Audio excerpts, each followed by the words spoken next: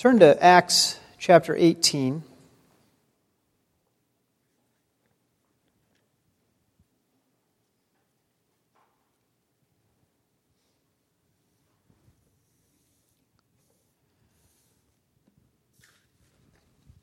Acts chapter 18, we'll be reading verses 5 through 11. But when Silas and Timothy came down from Macedonia, Paul began devoting himself completely to the word, solemnly testifying to the Jews that Jesus was the Christ. But when they resisted and blasphemed, he shook out his garments and said to them, "Your blood be on your own heads. I am clean. From now on I will go to the Gentiles." Then he left there and went to the house of a man named Titius Justus, a worshiper of God, whose house was next to the synagogue. Crispus, the leader of the synagogue, believed in the Lord with all his household, and many of the Corinthians, when they heard, were believing and being baptized. And the Lord said to Paul in the night by a vision, "Do not be afraid any longer, but go on speaking, and do not be silent. For I am with you, and no man will attack you in order to harm you, for I have many people in this city." And he settled there 1 year and 6 months, teaching the word of God among them. This is the word of the Lord. God is at work bringing people to himself. And it's somewhat awkward because we don't know who he has chosen. Right? I mean, if we knew who he had chosen, we could say, yeah, God is at work bringing people to himself, and here they are, and so we'll ignore everybody else, and we'll just work on them. But we don't know who they are. His will, his hidden counsels, are hidden counsels, which means we don't know them, we don't see them. But what we do know is very important. What we do know is that Christ has established his church to accomplish the work. God established his church to accomplish the work of bringing many people into glory. Now, Corinth was an important city that had been destroyed in a war with Rome, but was then rebuilt by Julius Caesar. So Corinth is where Paul is. And it was also a wicked city. Not just a destroyed and rebuilt city, but a terribly wicked city. It was filled with sexual immorality and other wickedness. In fact, it was so known for its sexual sin that at that time, the term Corinthian companion was used as a euphemism for prostitute. So this is the degree to which Corinth was known as a city that was given over to sexual sin. The temples of Aphrodite in the city promoted this terrible wickedness. Many employees in those temples were employed as cult prostitutes. And so some of the church members at Corinth, some of the people who joined this church, who became Christians, some of them had been fornicators, as we read in 1 Corinthians 6:9, fornicators, idolaters, adulterers, effeminate, and homosexuals. And of course, that shouldn't be surprising to us, knowing what Corinth was, but it also shouldn't be surprising to us, knowing what we are, right? Now, God has been gracious, and he has called many people out of this sort of terrible sin, living a life that is in utter rebellion against him. And that is miraculous and a very sweet thing. But he has also called some of us out of Christian families, from a very young age, and to a sweet faith, the faith of our parents, in such a way and so early that we're never given over to the utmost of these sins.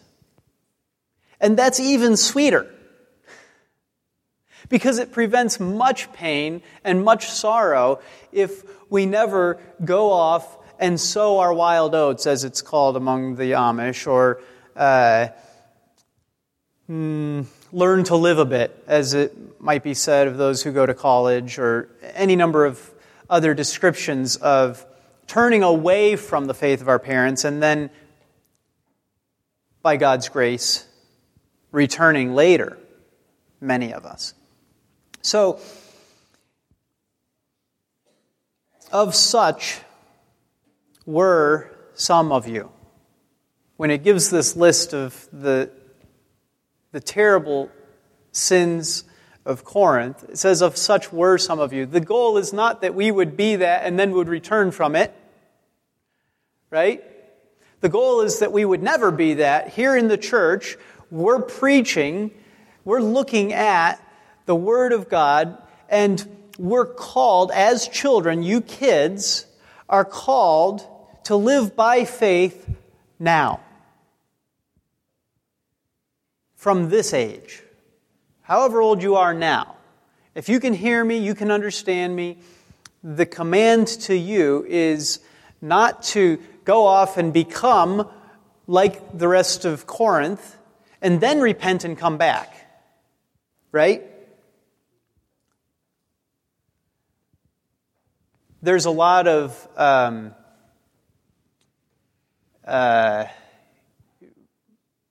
excitement around the idea of somebody who was living this terrible life. And if you hear people give their testimonies, many people can give a testimony that they were living a life filled with terrible sin, rebellion, debauchery, drunkenness, carousing, all of the fruit that are not of the Spirit. And you read that list, that there's the fruit of the Spirit list. You all have that one memorized, right? But you know there's another fruit that's not of the Spirit list that's right there too. So all of those things, and you read of somebody being saved from that list. I did this and that. I was doing drugs and I was sleeping around and I was never working, and I was doing everything I could to run away from God. I was refusing to obey Him. I was living a life apart from Him.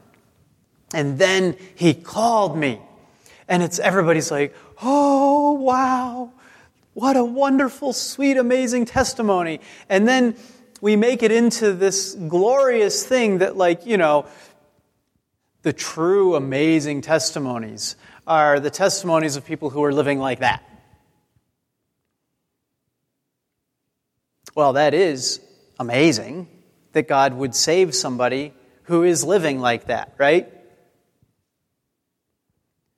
But what a sweet, sweet thing if you never give yourself over to that sin.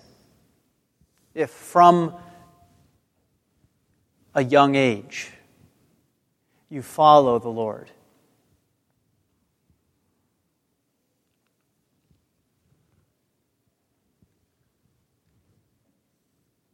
Do we want to be thieves, covetous, drunkards, revilers, swindlers? No. And the list that I'm reading from 1 Corinthians 6, it starts by saying the unrighteous will not inherit the kingdom of God. And it ends the same way, saying people who are these things won't get into heaven. So inheriting the kingdom of God means receiving the kingdom of God. When you inherit something, you receive it. Maybe your great aunt dies and leaves you an inheritance of a large sum of money, and you receive it. We want to receive the kingdom of heaven. We want to get into heaven. But there's this, before we go too far into talking about Corinth, I just wanted to state very clearly, yes, it is miraculous. Yes, it is amazing. Yes, it is sweet. Yes, it is the work of God. It is a beautiful testimony to His power and the miraculous working of His Spirit when people who can be described as all of these things are saved, are brought out of that darkness. But it's also a very, very sweet thing when somebody can say, from my mother's breast I was brought up on the word of the Lord. I don't ever remember a time where I had no faith. God saved me from a very young age. That's a sweet, sweet gift. And it saves you from much pain. And it saves your parents from a lot of pain and sorrow and fear. So now let's go into this, thinking about the city of Corinth. If there was ever a city that was beyond hope for people to be saved in, Corinth would be that city. Yet here we see that God tells Paul that he has many people in the city. He has many people in the city. These are not people who are already Christians, because that's Paul's work, right? That's why he stays there an extra year and 6 months, it says, is to proclaim the gospel, and many people are saved. So it's not like there's a bunch of hidden followers of God in the city of Corinth that Paul just has to go out and discover. They're all hiding, and it's like a game of hide and seek. Find the Christians. This is not what God is saying when He says He has many people in the city. When He says, I have many people here, what He's saying to Paul is, He is going to save them through Paul's work.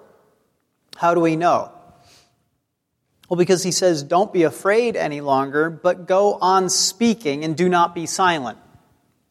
What's the point of Him going on speaking? So that people would hear. And we know that hearing is essential to believing, right? So God tells Paul he has many people in the city and to evangelize the lost, especially the Gentiles, and to bring them to Christ. In other words, what God is telling Paul is that he has many people in the city whom he has chosen to become his people. Who did God choose? Did He choose the people that you would expect Him to choose? Well, the people that you would expect Him to choose are who? They were in this passage. Who did you expect God would choose? The Jews. Right? The Jews. The Jews are who you would expect that God would choose. And indeed, some of the Jews are chosen. Some of the Jews do repent. What a sweet thing to read of the contrast between the followers of God and those who refuse to follow God in the Jewish synagogue. And what you have is, you have the people of God being called out from unbelief, called out of the synagogue. You know, the great fear of so many people at that time was that they would, you remember when Jesus was going, that He heals the blind man, and everyone's afraid that they're going to get kicked out of the synagogue, right? And here Paul is in Corinth, and what does he do? He leaves the synagogue, and he establishes a church. And where does he establish that church? Well, in Corinth, obviously, but did you notice what happens in the text? Where do they meet? Right next door to the synagogue. There's a house that they begin meeting in.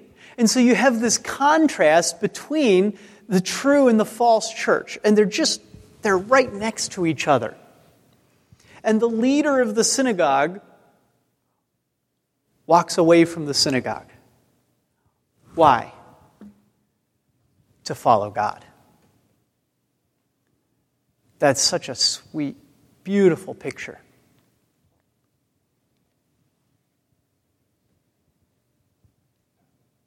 In Ephesians 1, we read of God's choosing His people. Let me just read a few verses 3 through 6.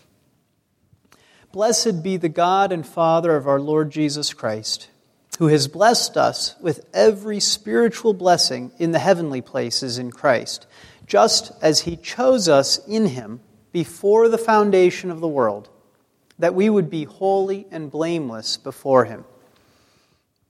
In love He predestined us to adoption as sons through Jesus Christ to Himself, according to the kind intention of His will, to the praise of the glory of His grace, which He freely bestowed on us in the Beloved. So what do we see there? When he says that he has many people in the city of Corinth, we begin to understand it more as we read about His sovereign will in election. As we read about His sovereign will, that His choosing was from when? Not just before you were born, not just before your parents were born, or their parents, before the foundations of the world. Now that's crazy, isn't it? But when you realize that it's from before the foundations of the world, you've entered into such a totally different realm of thinking than the way we normally think about it. You understand? I mean, we think in the here and the now. We think in the interactions of the present.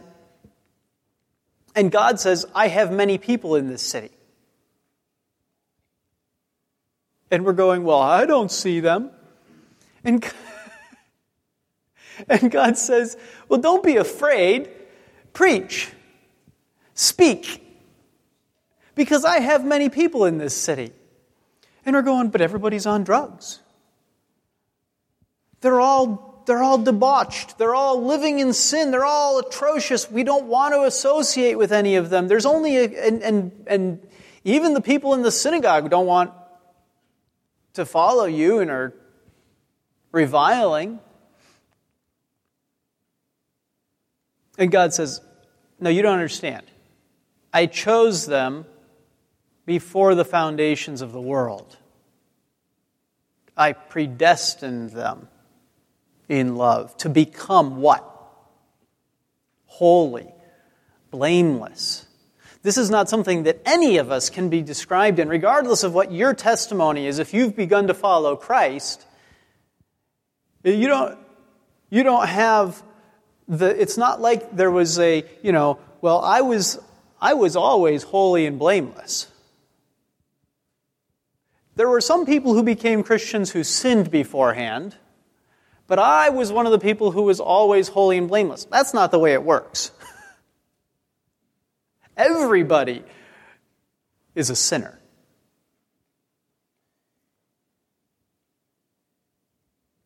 Some people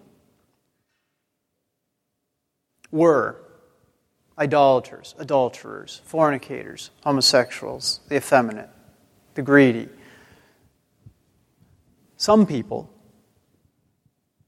were not. But regardless, all were sinners. And then when you begin to realize how differently God speaks of salvation, how differently He works, how different the picture really is when he begins to speak to Paul. Then all of a sudden, you're left going, okay, I guess if he did it that long ago, if he chose them that long ago, that begins to make sense of my salvation. That begins to make sense of how my neighbor could be saved. That begins to make sense of this church being established in the middle of Corinth, when even the Jews won't listen.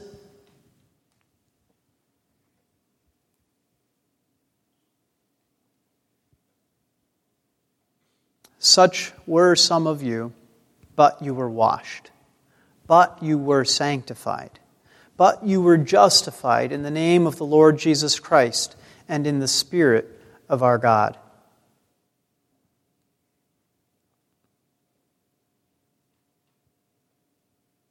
That's what Paul writes to these Corinthians, to the church at Corinth. Now, even these people that Paul is writing to, that God chose before the foundation of the world, that were established as a church in the heart of the dark city of Corinth,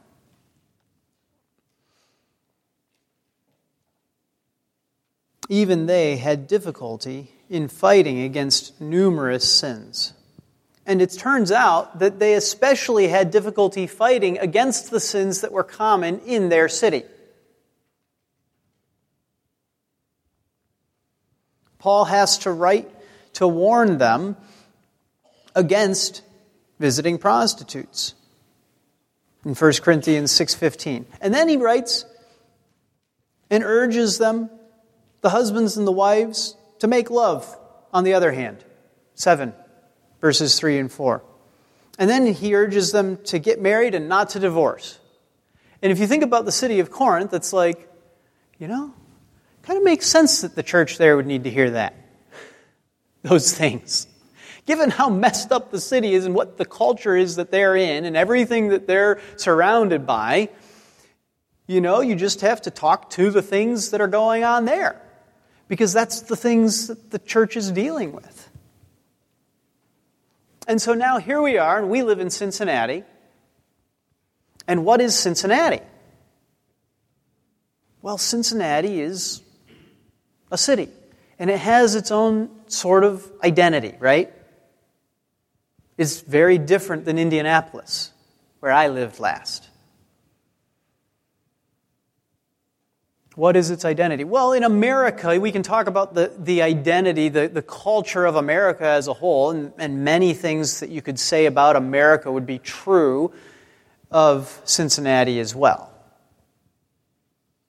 Sexual immorality is a problem everywhere, and so every church in every city needs to be addressing sexual immorality today, especially today. Not that this message ever goes out of style, you understand. But especially today. Because, just like Paul especially had to deal with it in the church of Corinth, where there were Corinthian companions, right? So he's dealing with, especially with the needs, the problems, the sins and temptations that the church in Corinth faced because they were Corinthians, because they lived in Corinth. And so then, here we are, and we're in Cincinnati, and if you want to be seeing Cincinnatians saved, you're going to have to know not just the gospel, generically, right? But you're going to have to know the gospel as it needs to be taught, as it needs to be preached, as it needs to be proclaimed to people in Cincinnati.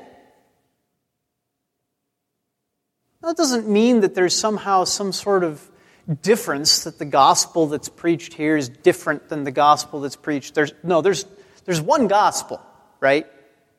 There's one message of hope, of salvation. There's one good news, and the good news is that Jesus Christ came, that He died for our sins, and that God raised Him up again. And so there's hope for us to be reconciled to God. It's very simple. It's a simple good news. And yet, so much of preaching, so much of teaching, so much of talking to our neighbors is about connecting that. Right?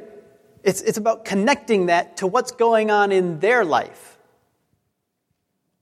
It's about connecting it to what they're talking about, what they've read. It's about connecting it to the sins that they are given over to. And that's why I say, where you are, here we are in Cincinnati, where you are makes a difference. This is why the letter that Paul writes to the church at Corinth is very different than the letter that he writes to the church at Ephesus.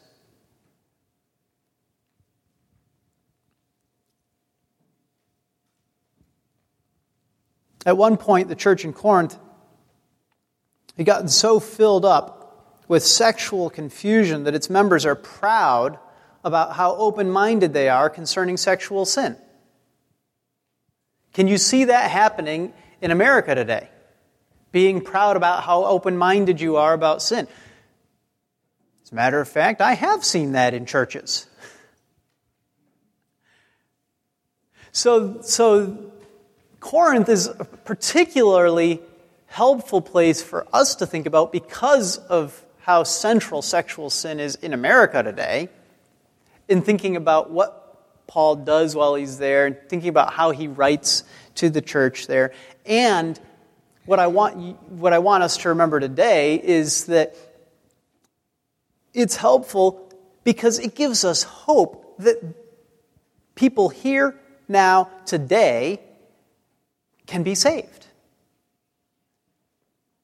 That it doesn't have anything to do with what their sins are or how deep they are into sin or how many Christians there already are here or whether they were raised up in a Christian home or whether they were... No, it doesn't have anything to do with that. What does it have to do with? Before the foundations of the world, God set apart a people for Himself. And what He says to Paul is, I have many people here. So don't be afraid. And isn't that encouraging? Paul. Does Paul ever look afraid? I mean, not when you're reading Acts. When you read his letters and he's going, pray that I'll be bold, you're like, oh, I'm getting a different picture here now.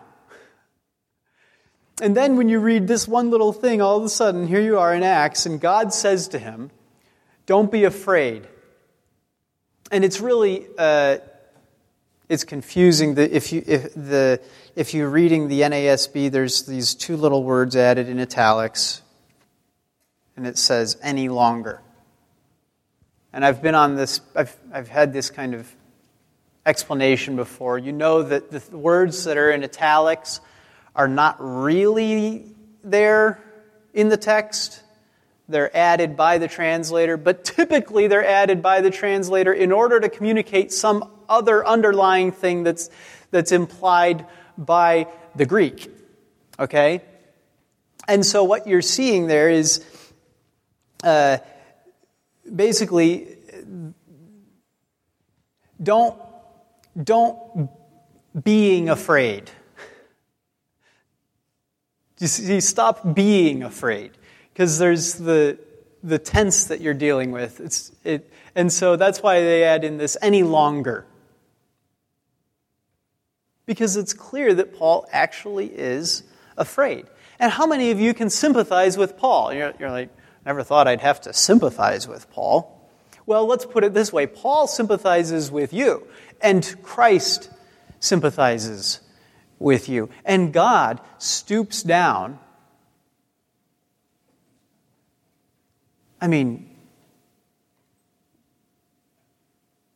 to telling you, don't be afraid. Don't keep being afraid.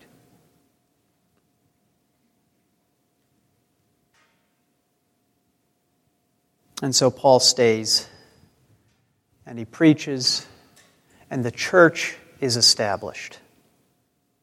And yeah, it's a church with problems, and Paul has to rebuke them for allowing and promoting sexual sin. And then from afar, he excommunicates a man and casts this man out of the church who is being immoral with his stepmother. All this sexual sin and confusion also showed up in the church in other ways, too. Now, in our minds, I don't think that we typically connect these things, but let's just say we're talking about men and women and their relationships and what it means to be a man and a woman and how you're supposed to live as a man and a woman, and all of a sudden Paul's talking about how women were not being subordinate in the church or to their own husbands at home, about how they were seeking attention with their behavior rather than looking to honor God. And it's like, oh, you know what? That's connected, isn't it? That's a related sin. Now, I bring that up because I just heard about a man, an elder in the Church of Jesus Christ, who confessed to committing adultery and was removed from his position as elder. And it's a very, very sad thing.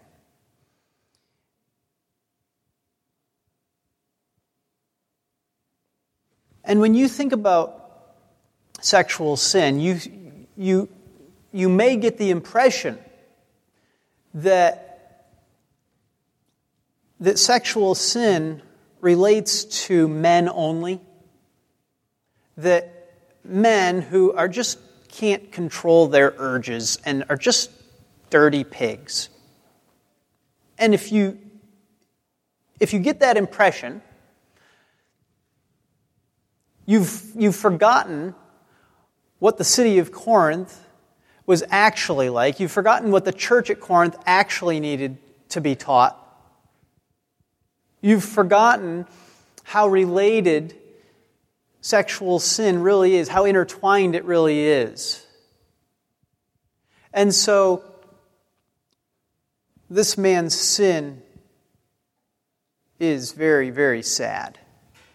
It's very, very wicked. It is very damaging to the church. Not just his church, but the church of Jesus Christ.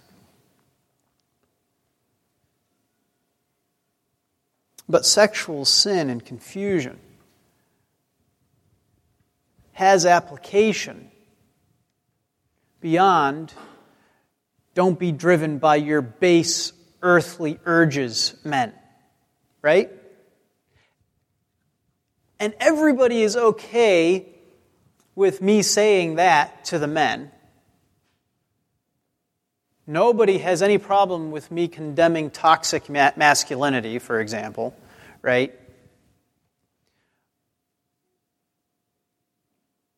But Paul goes beyond that and begins addressing the women as well.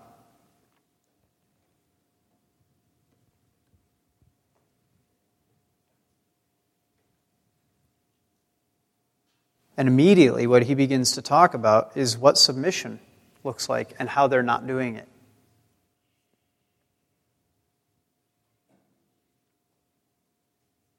In other words, it's almost as fundamental women not wanting to be submissive as it is men wanting to just follow whatever their urges happen to be. And that's only touching on the sexual sins that you see being addressed. If there was ever a church that was beyond hope for being used by God to bring people into His kingdom, the church at Corinth would be a good candidate. If you think that it's hopeless that there would ever be people saved in a city like Corinth,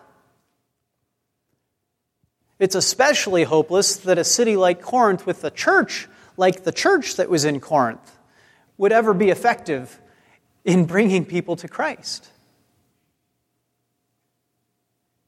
It's like a double whammy. You know what I'm saying?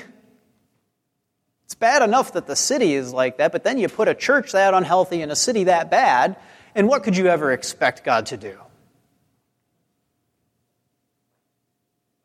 But from the beginning, before the letter to Corinth is written, before anything, Paul's just gotten there, and the Jews are saying, forget this.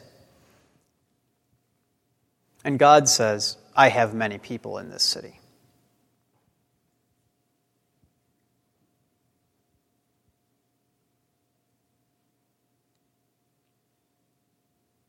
First Timothy 3:15, Paul writes, and he says, in case I am delayed, I write so that you will know how one ought to conduct himself in the household of God, which is the church of the living God, the pillar and support of the truth.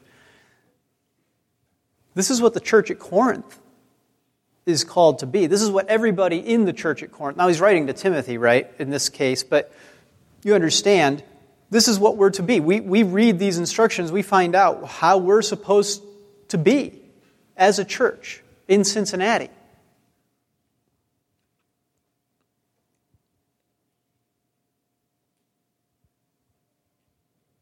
Is there hope? Yes, there's hope. God has many people. Many people. And where else do we see that?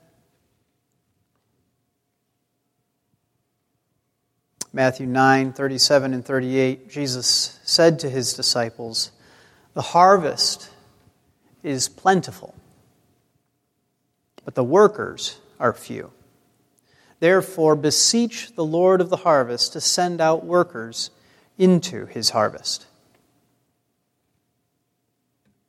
The harvest is plentiful. The problem isn't Corinth. I mean, yes, Corinth is a problem. The problem isn't the church at Corinth, although that is a problem too.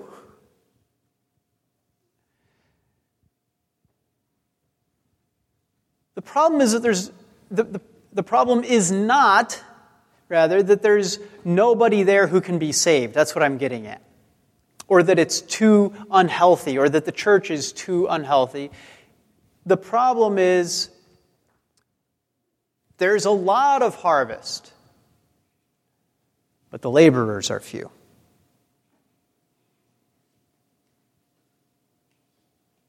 And so Paul arrives,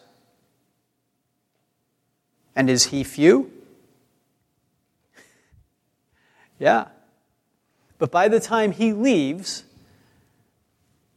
there's a church. There's a church. And isn't that sweet?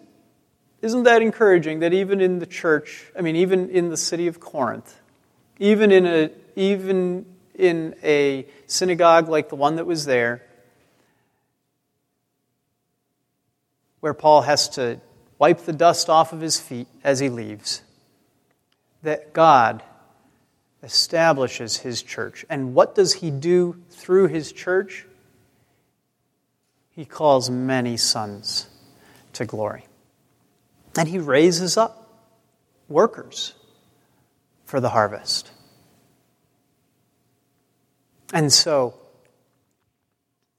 we look forward and we have those same problems, right? We have those same challenges. We live in the midst of the same sort of mess.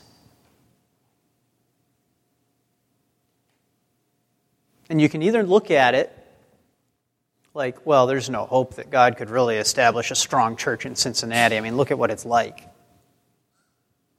Even the people who are Christians don't really believe in the doctrine of the church in the first place. Or